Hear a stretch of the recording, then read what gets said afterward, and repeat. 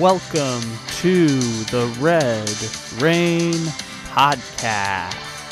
Here is your host from SB Nation's Revenge of the Birds, Walter Mitchell.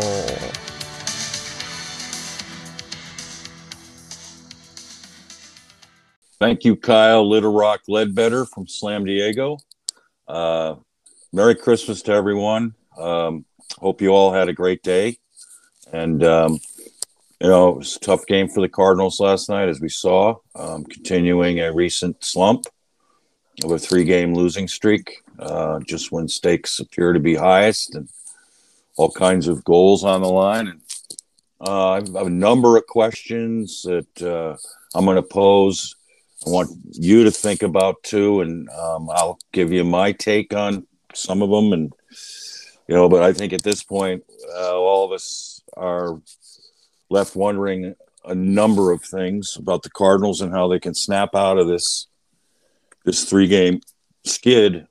Where there are distinct parallels. For example, in all 3 games, there was startling news just prior to the game of superstar players out for the other team. In the Rams case, it was Ramsey and Higbee. And, already, Robert Woods was lost for the season. And then in the Lions game, that was kind of an anomaly, but they didn't have Frank Ragnow and a bunch of their key starters. And then yesterday, of course, the news came in that not only was Quentin Nelson out, and 3 of their starting offensive linemen, Darius Leonard, the prolific leader, all-pro linebacker of their defense, is also out. So I don't know if this gave the Cardinals a false sense of security or, thinking, they probably have a much better chance. But in all 3 cases, obviously that, whatever the Cardinals were thinking, they were not able to stand up to the pressure, and also to they were not able to exploit 3 secondaries that were missing the majority of their starters or key starters, put it that way. And that's something we want to talk about.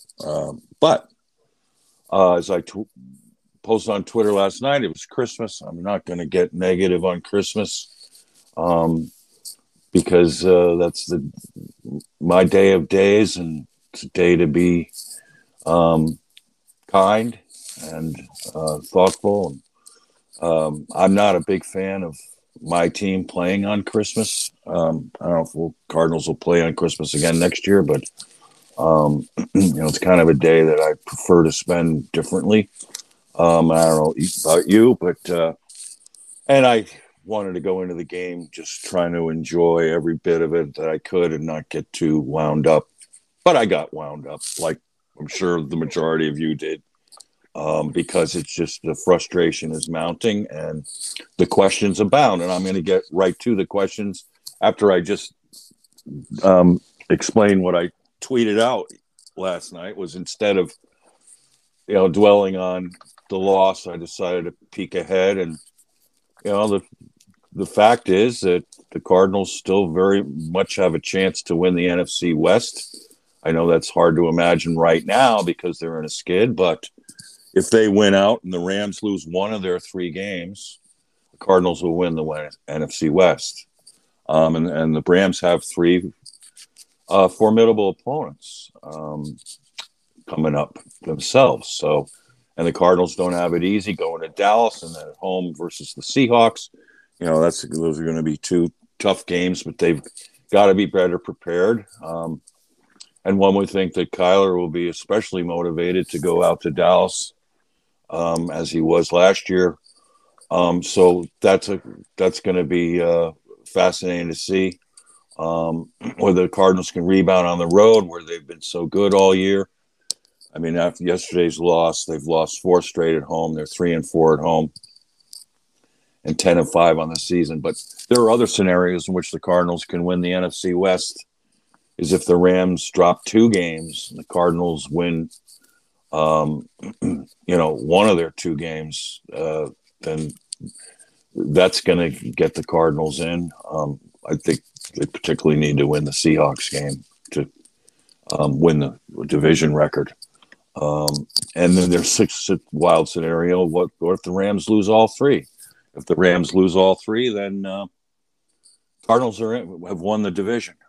So that's still a goal that's very well in sight. And and the other thing is, here's the thing about what the Cardinals are facing is, with a young head coach and with a young quarterback, there's something about sports that I think we all need to appreciate and understand.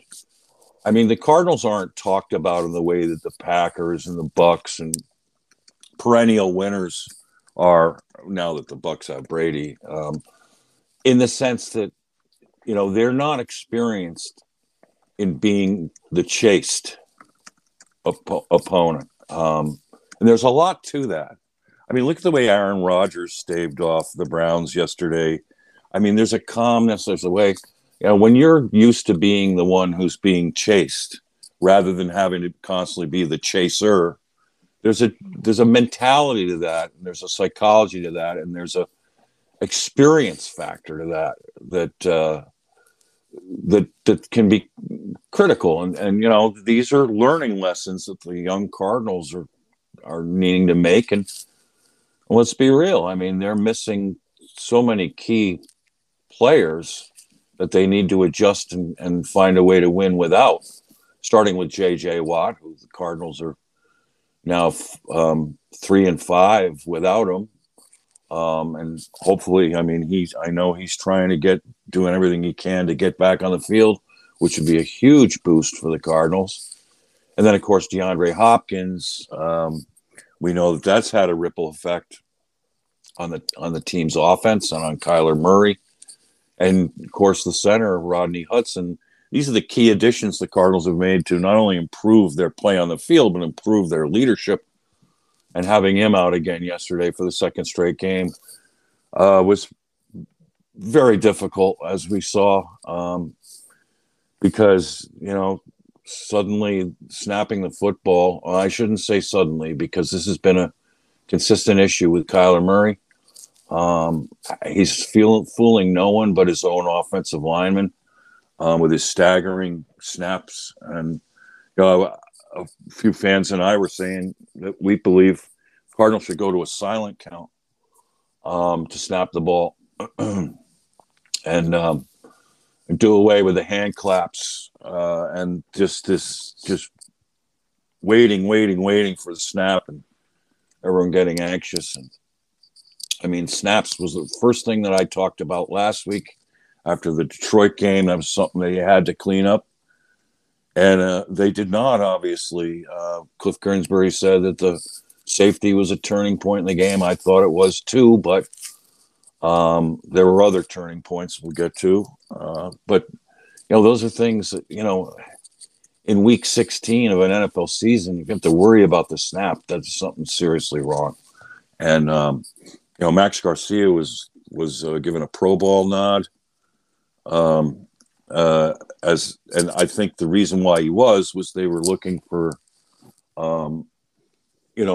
good combo utility guard/centers, because in the Pro Bowl you only have a reduced roster and you need backups who can play at multiple positions, and that's what Garcia gives you. And but obviously Garcia has had his moments of struggles with snapping the football, and that has been costly.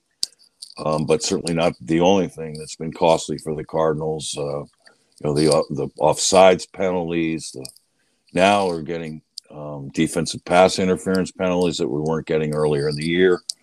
Roughing the passer penalties that could have been avoided, particularly from Chandler Jones, who was working his edge real hard last night. He was coming with a burst, but you just can't compound these issues by incurring these 15-yard drive extending penalties. So we You have to understand that. But let's get to the questions that I have, and I'm interested. I hope that you can chime in on Revenge of the Birds when I post this today, or ask, generate a conversation with me on Twitter. I will be happy to interact with any of you if you have questions or comments, or because I know we're all frustrated and I know we all want answers. The first and most glaring question is what's going on with Kyler. And, I wrote an article last week where I said if Kyler continues to struggle, play Colt. And reason why I did that was I didn't feel like Kyler is right physically and mentally. He just doesn't look himself. And, it showed up again last night. He mounted a first quarter drive that unfortunately ended in a missed field goal. We'll talk about that later down the road. But then struggled throughout the rest of the first half. Then he mounts a great TD drive with a superb, TD that gets the Cardinals ahead 13-12. And so now at this point, we're starting to think, oh boy, this is turning in our favor, except that the defense gets a great stop. Offense gets the ball back. And to me, the turning point was Kyler inexplicably on that next series, missing 3 passes that normally, most quarterbacks are going to make. Or as the first one, at least, was nearly an interception again, which has been plaguing Kyler in early portions of the third quarter. And while this drive was an interception, it was a 3-and-out at a time when the Cardinals could really put pressure on the Colts and try to get, if they got up by 8, for example, or at least if they got up by 4 and got a field goal out of this drive, they could keep momentum. But, there was the forced pass into Ertz that was nearly, a Colt, I think, Speed got a hand on. And then fortunately that was not intercepted or tipped to someone, and then on a just simple outpass to AJ Green, who had been largely ignored in this game, which is also a wonder with the Colts secondary being, depleted of, Rock Ya-Sin was out. I mean, they had opportunities to exploit these corners, and Green was wide open. And that's a throw you got to throw on his break. Kyler was late throwing it again, like he was last week, only not as bad, and it wasn't as far out. But he threw it down and away, and now it's 3rd and long, and boom, misfire again, and 3-and-out, punting, and then wouldn't you know, the Colts, they come right down and take the lead again. And then the Cardinals try to fight back and get in field goal position, and Kyler mounts a drive, and with Chase Edmonds playing so well, but it wasn't he just terrific last night, and then the field goal again missed, blinked off the uprights. That would have given the Cardinals a 1-point lead again in the fourth quarter. I mean, these are opportunities that when you squander them, they're so demoralizing, obviously, and the Colts.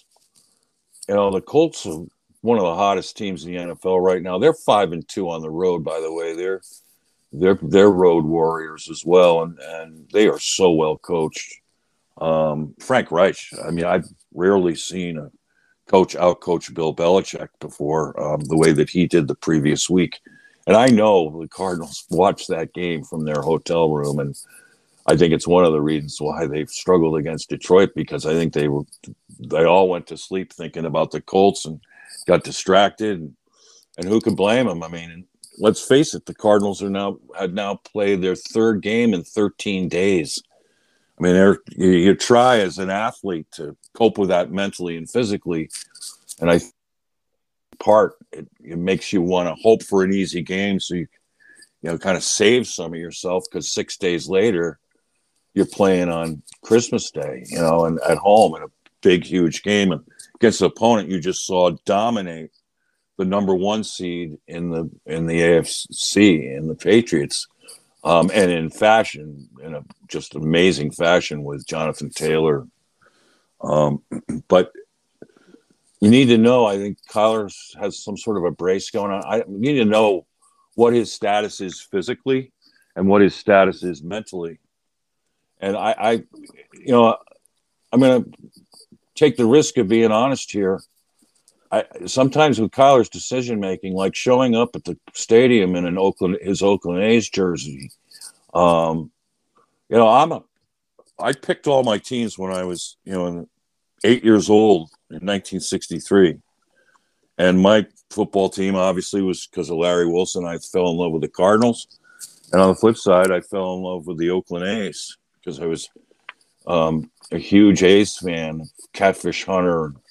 And loved that the A's were the first team to wear white spikes. When you're an 8-year-old kid, you just fall in love with stuff like that. And then Campy Campaneris, and I'm an A's fan. And I got to tell you, it gives me absolutely no pleasure as an A's fan to see Kyler Murray in an Oakland A's jersey.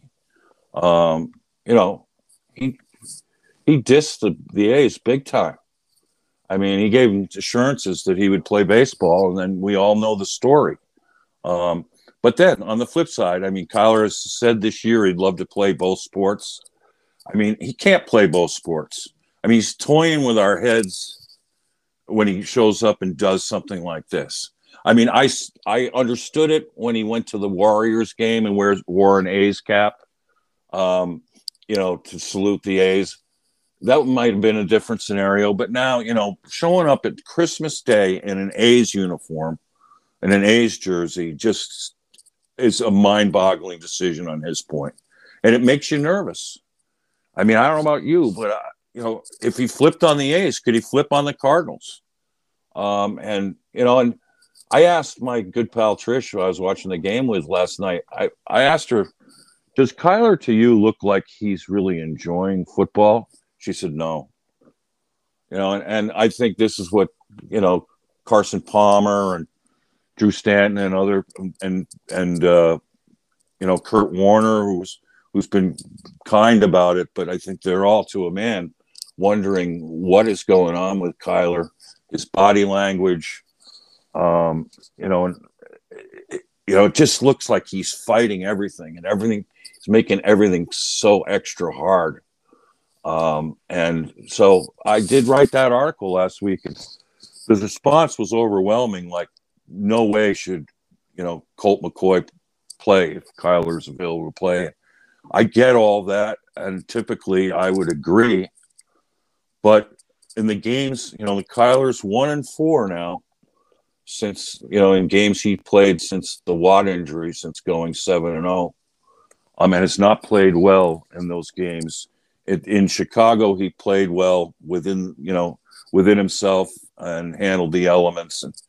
But other than that, the other 4 losses have been struggles. Colt McCoy, on the flip side, was 2-1 without Watt, without DeAndre Hopkins, and won 2 of the biggest games of the season for the Cardinals. They would not be in a position right now to win the NFC West with a 4-1 NFC West record if he didn't go on the road and beat the Niners and the Seahawks in smooth and just efficient, error-free fashion. And he provided a calmness, I thought, and a steadiness. I don't think he had Rodney Hudson in at least one of those games either. So I'm sure of that. And then, but he just settles everything down. And, it makes you wonder at this point whether, that's what the Cardinals need on offense. They need a stabilizer. I mean, right now it's just a frenzy. And, everything's just all these just moving parts. And, and he's developing a rapport with Zach Ertz, which is great. But what else? Does he have a rapport still with Christian Kirk? They have to ask that question because, there were misfires there. And you needed Kirk to step up big time last night, and that didn't happen. He didn't get, he had 9 targets, 7 catches for 48 yards, 6.9. That's not a lot of yards per catch, right? And, Ertz had 13 targets, and Edmonds, who had 71 yards, had 9 targets. But other than that, A.J. Green was targeted only 3 times in the game and had 1 catch for 33 yards. Wesley was targeted twice, and both could have been touchdowns. God, what a great almost TD he had on the second one. Great on the first one and even better on the second one, just inches from getting his feet in. So that's encouraging. And then, but the rapport is not quite there, which you would imagine. I don't know whether that's from weeks lost for Kyler with his ankle. But, there's talent there on that side of the ball. And, A.J. Green, I mean, 1 catch in the game. It just seems in a game where the Colts secondary is their weakness at this point. It just seems sort of mind-numbing. But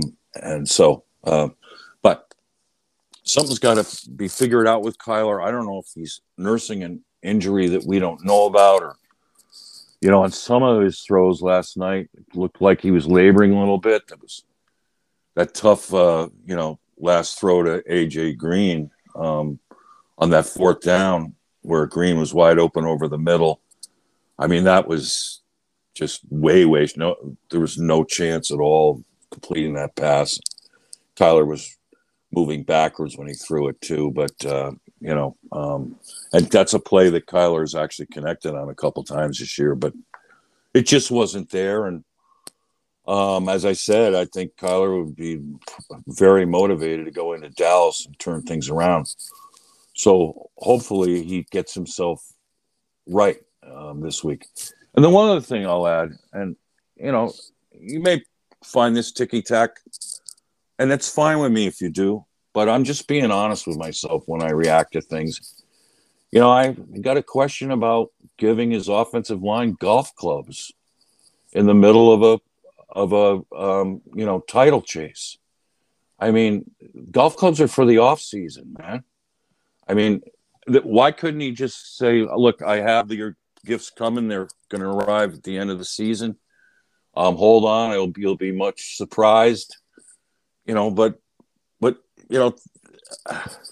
the symbolism of that just feels off to me. I mean, other quarterbacks are giving their guys scooters to help them get to practice, and Kyler's done that. He's given his guys scooters and everything. But the mindset of, hey, I'm going to get these guys golf clubs at this time of the year, it just symbolically seems like another poor decision to me. Not the decision to get him golf clubs, just decision to give them to him now. And then they had that putting green in the locker room and everything. I mean, it just didn't feel right to me. And I don't know about you, but I look at the symbolism of things and gestures, and that one just struck me as very curious. And on the same breath, down the hall, Chase Edmonds is saying to the media, and rightfully so, and God, I love this guy. We folded last year, and we've got to make sure we do everything to not repeat that. And yesterday Chase came and played his A game, but a lot of his teammates didn't, and it was tough. I mean, part of it was just so many squandered opportunities and so many mistakes. I said the one thing I said as a fact in my tweet is that yesterday and throughout most of this 3-game slide, the Cardinals are a mistake waiting to happen in all 3 phases. And it's just nerve-wracking. They're making mistakes that they did not make early in the season. They're not playing with the same level of confidence and poise, and they got to find a way to get that back. But the offensive line, my biggest question now is, why Josh Jones at right guard? He's not really a guard when you have Sean Harlow, who is a guard, and I thought Harlow has been the best replacement guard we've had this year, including Max Garcia. I think Harlow has acquitted himself very well. I mean, he's a natural guard. Josh Jones is out of position there. And, Jones with the 3 offsides penalties just really, really hurt. And he's done that repeatedly this year. I think that, and here's the thing about the Cardinals. Here's my question. Seems like they run their depth chart like, well, if Pugh's playing, Harlow's his backup, so forget about starting Harlow at right guard. On the depth chart, the backup at right guard was Josh Jones. But, how about putting your best 5 players out there, both best accustomed? I mean, that's a change that I'd make, and there's no reason why Harlow can't play right guard. None. Absolutely none. And, and they do that on the defensive side of the ball, too. We'll talk about that when we get over to the defensive side. But yeah, I mean, I think that the Cardinals did a pretty good job of protecting Kyler last night, despite that. But and also the Cardinals, you won't believe this, but they won the rushing yards, 133 to 126, largely because of Kyler's 57-yard run and Chase Edmonds' 56 yards on 16 carries. But still, who would have thought the Cardinals could win the rushing totals in this game and hold Jonathan Taylor to 108 yards at 4.0 is a coup. And we'll talk about that. But sticking with the offense and finishing up with the offenses, moving forward, earlier in the made the Cardinals so good was the way that they were able to distribute the ball evenly to a host of receivers. And they got to get back to doing that. They got to get back to feeling out which matchups are going to really help them and, and exploit. And I'm not sure that they're really, seeing the personnel and the opponents as well as they could. I think there are certain players they can exploit, especially with, there being and some teams are being depleted. Most teams are depleted right now. The Cardinals are without Robert Alford, and now, unfortunately, Marco Wilson, I don't know. Hopefully he's going to be okay. He took a, shot to the shoulder, and we'll see what happens this week with him. But, this is the time of year where some secondaries are getting really banged up, and, you've got opportunities there to try to win matchups, and the Cardinals can do that better, certainly. And I still don't understand why they don't move Kyler around and shift the pockets to give him better sight and to keep the defense guessing and to roll away from a guy like DeForest Buckner or Aaron Donald. Set up the pocket a little outside the tackle where he can block down and seal that edge. And I don't really understand that. And the bootlegs, Kyler on a bootleg could be so difficult to handle. That game could be, a real boon for the Cardinals. So moving forward, we hope, I hope they start realizing that you move Kyler around, you're going to make it put so much more pressure on the defense than them having to know Kyler's at the back of the pocket every play. Shifting over to the defense, like I said, it was kudos to the Cardinals to hold the Colts to 3.8 yards per carry on 126 yards total. And that's minus the one big play that Taylor had. That's including the one big play, 43 yards on his first carry of the game. From that point on, the Cardinals held them with less than 100 yards. But it was at a cost. And here's the thing with the Vance Joseph defense.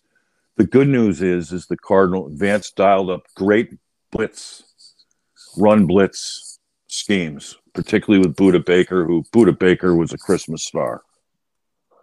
He was the best defensive player on the field last night for both teams. He was outstanding. He was everywhere. He was ubiquitous, and he was tackling like a pro, like he generally and typically does. And wow, what a boost he gave the Cardinals defense. The problem is, and so it's good that we saw that Vance can dial up these run blitz schemes and bottle up a guy like Jonathan Taylor. Now, let's also remind ourselves that the Colts were without 4 of their offensive linemen starting, which in itself, in some ways, makes the outcome of this game even more frustrating because of, unfortunately, just weren't able to get to Carson Wentz enough. And here's where Vance Joseph's defense is vulnerable, is that, he's to defend the run. It just, these soft zones behind it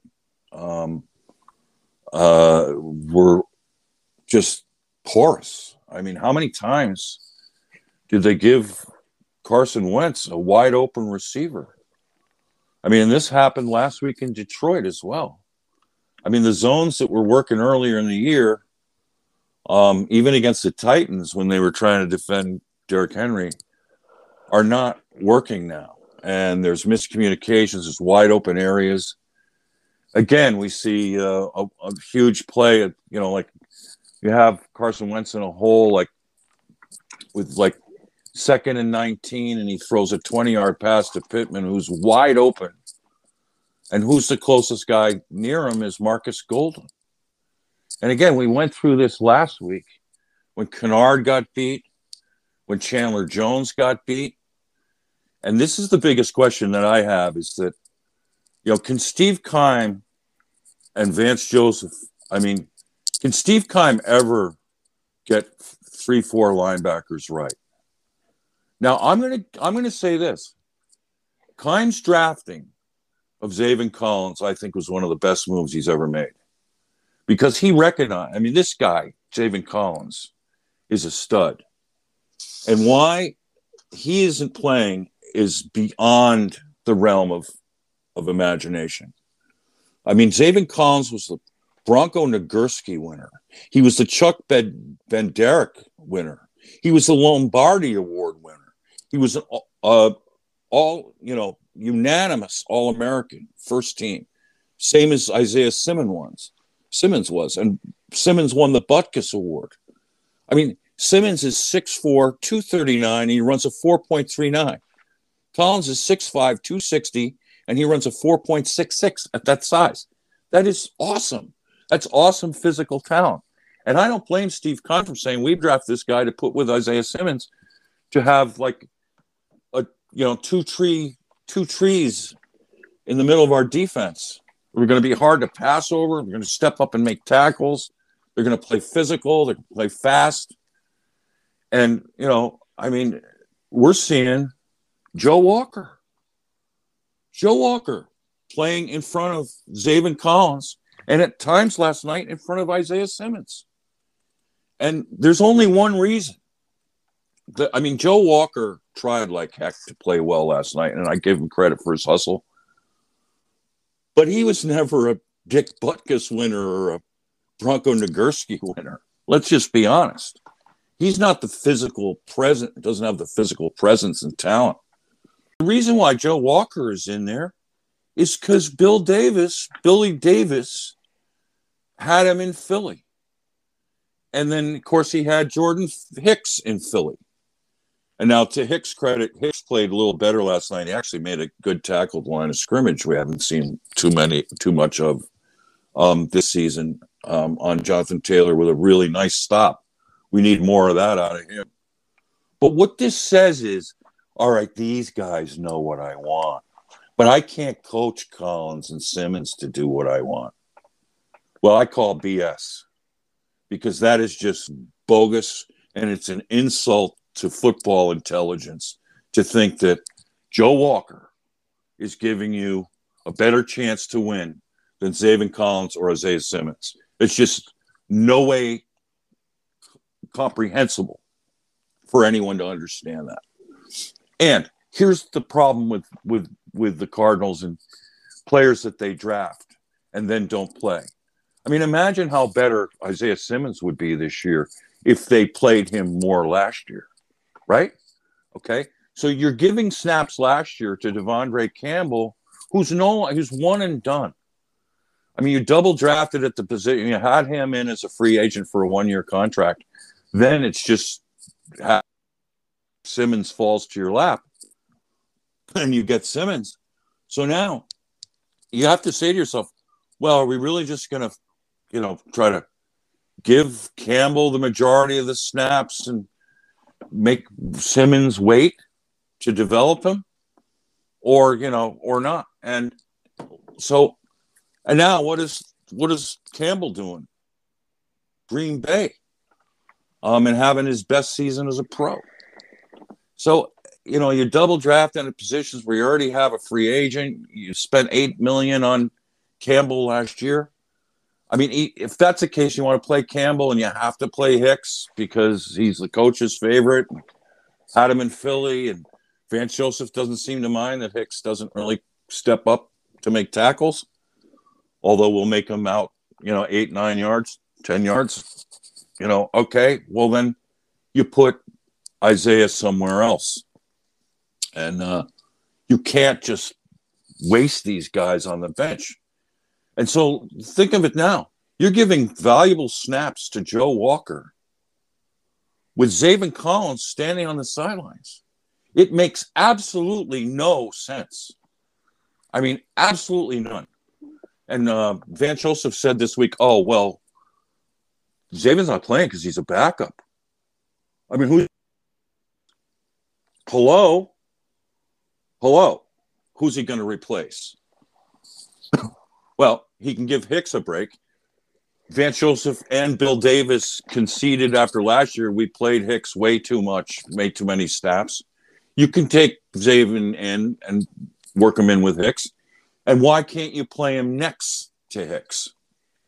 And if your answer to that is back to the old, well, Josh Jones is the backup on the depth chart behind the right guard, and Zaven Collins is only the backup to Hicks at Mike, then, oh my goodness. I mean, do you have no creativity whatsoever to get this stud of an athlete?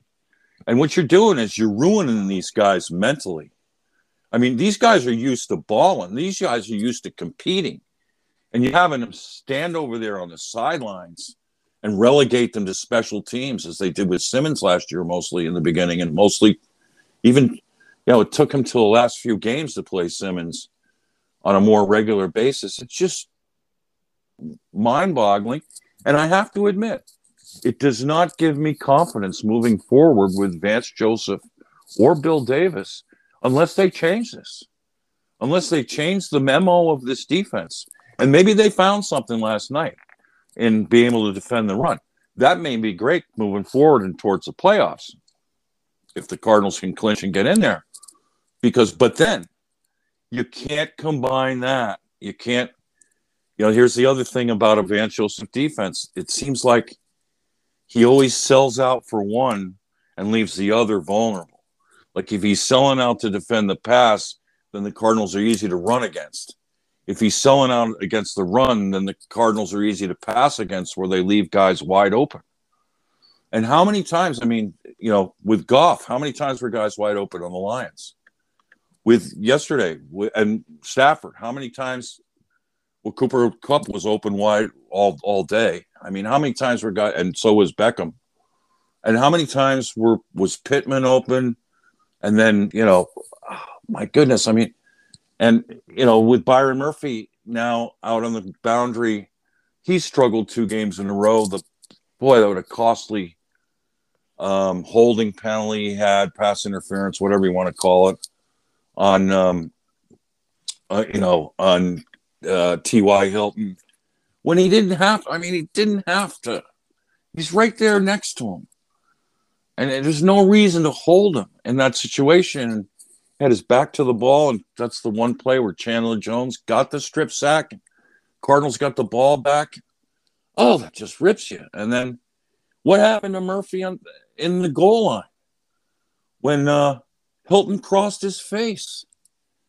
I mean, it's easy Pop Warner football. If you're playing in the middle of a defense on the goal line and it's a pass play and a player's running a crosser, and he's trying to cross your face, you cover him. And he just stood there and then looked around and did a Pat Peterson of pointing to other guys no. No, I can tell you this right now. There is no way that Murphy wasn't supposed to cover T.Y. Hilton on that case. Otherwise, you're not covering anybody. And Hilton was the only man in the area, and you have to dog him. I mean, Jalen Thompson dogged Desmond, Powellman later in the game. It took a pinpoint pass. Jalen Thompson stayed with Patman, Desmond Patman, and ran as hard as he could to cover him. And there was a tight window. And kudos to Wentz, who's playing really good football these days, to thread it right in there. That was a tough break. But at least on that play, you can say to yourself, well, kudos to Jalen Thompson for busting his butt to try to be there to cover that play. But, on the other ones, with the first TD to T.Y. Hilton all alone, that was really tough to take. And it was reminiscent of the week before in Detroit. It's very, very frustrating. And, if your defensive coordinator is going to map out plays where you're giving the other quarterback these wide open throws, which will get them in a rhythm and give them some confidence when you're pressuring them pretty good, it doesn't speak well to, your ability to win close football games anytime you do that. And in reverse, I mean, look at it this way. I mean, how often were the Cardinals receivers wide open yesterday? Ever?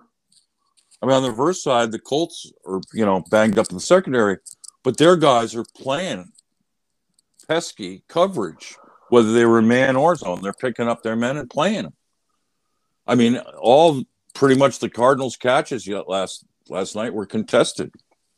The big misfire was Kirk not getting two hands up on the fade pass on a key third down where they went long on it, and Kyler threw a perfect pass.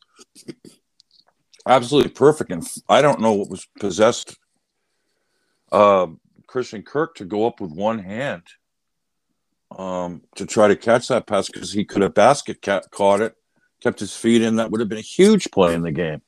But look at the coverage on that play.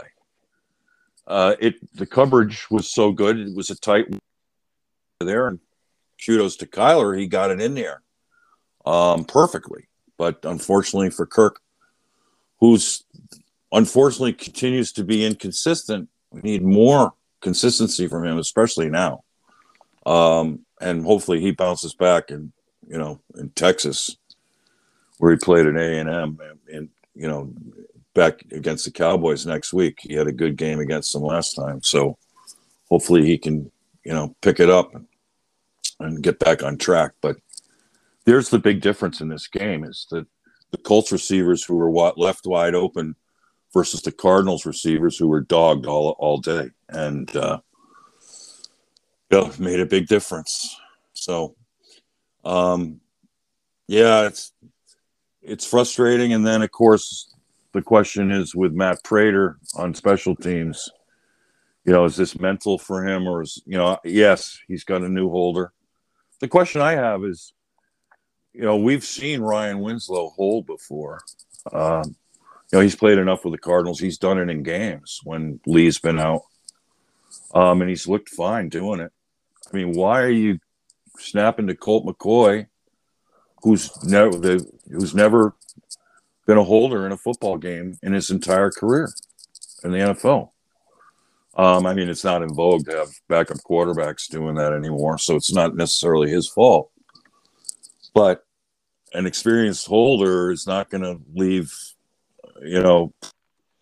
staring right at him. This is twice now that Prater has had to kick the football, and once with Andy Lee, actually, where the laces were smack dab in his face.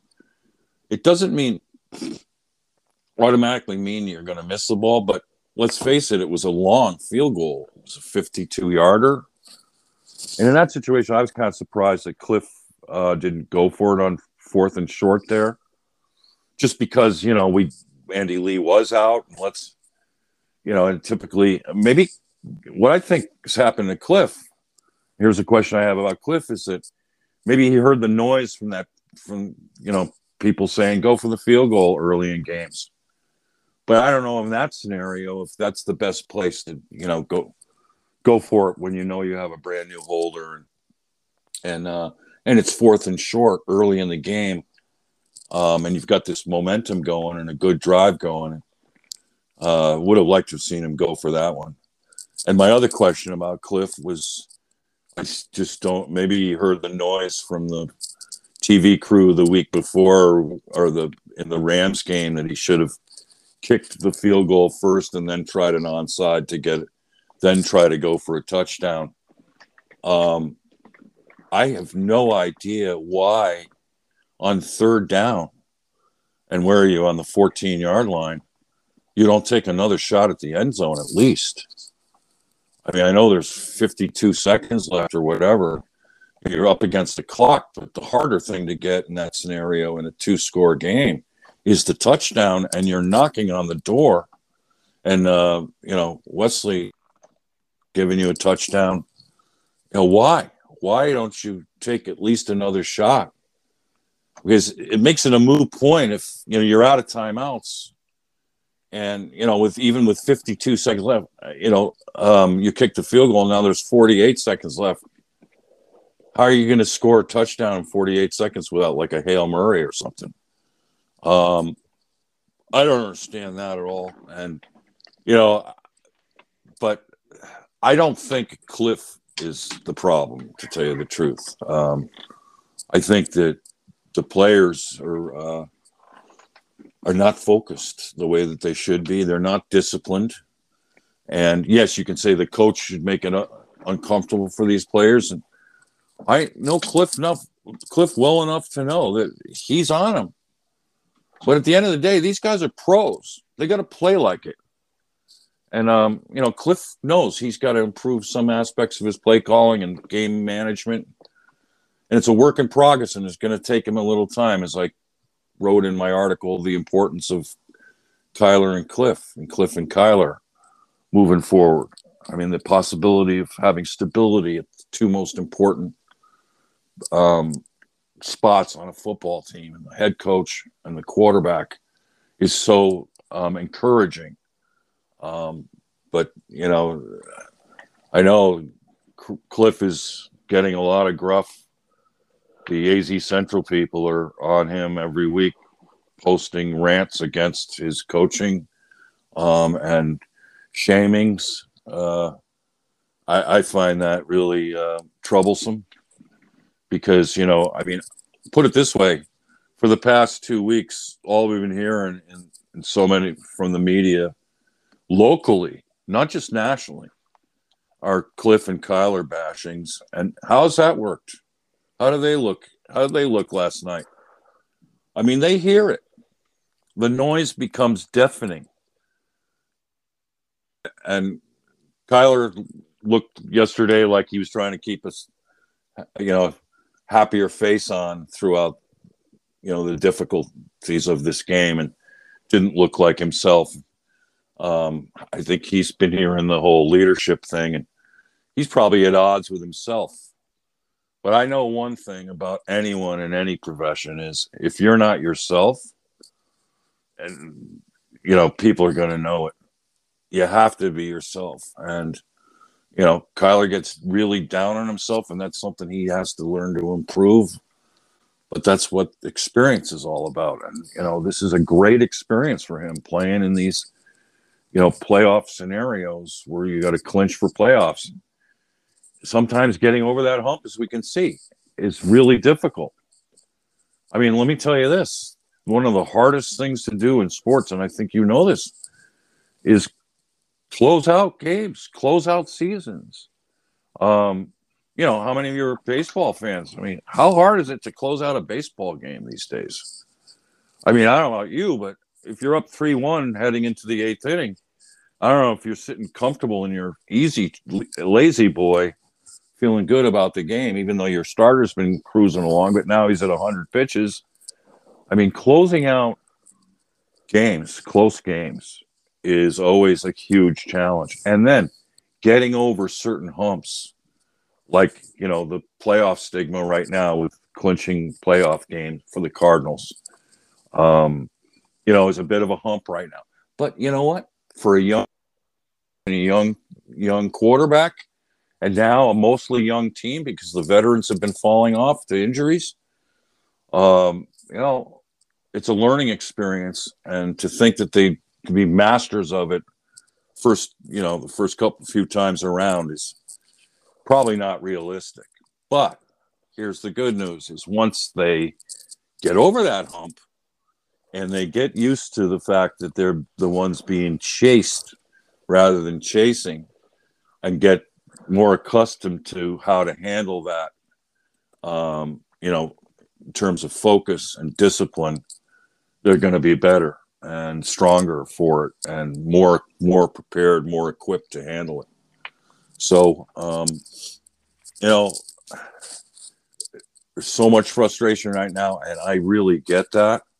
But I also wonder, I think it's how you treat your players, it's how you treat your coaches. I mean, I think that they need our support now. I've been talking about that. I think they need it. I mean, if we're just going to, people are just going to rid their hands of them and shame them. If they think that shaming people in the media, on social media or in the media as writers is a way to motivate, you're not in tune with this generation. And in a way, it's rightfully so. I mean, I don't know about you, but I'm from the older generation, but those who've tried to shame me on jobs really, hurt my morale to the point at times of wanting to just say, why am I doing this?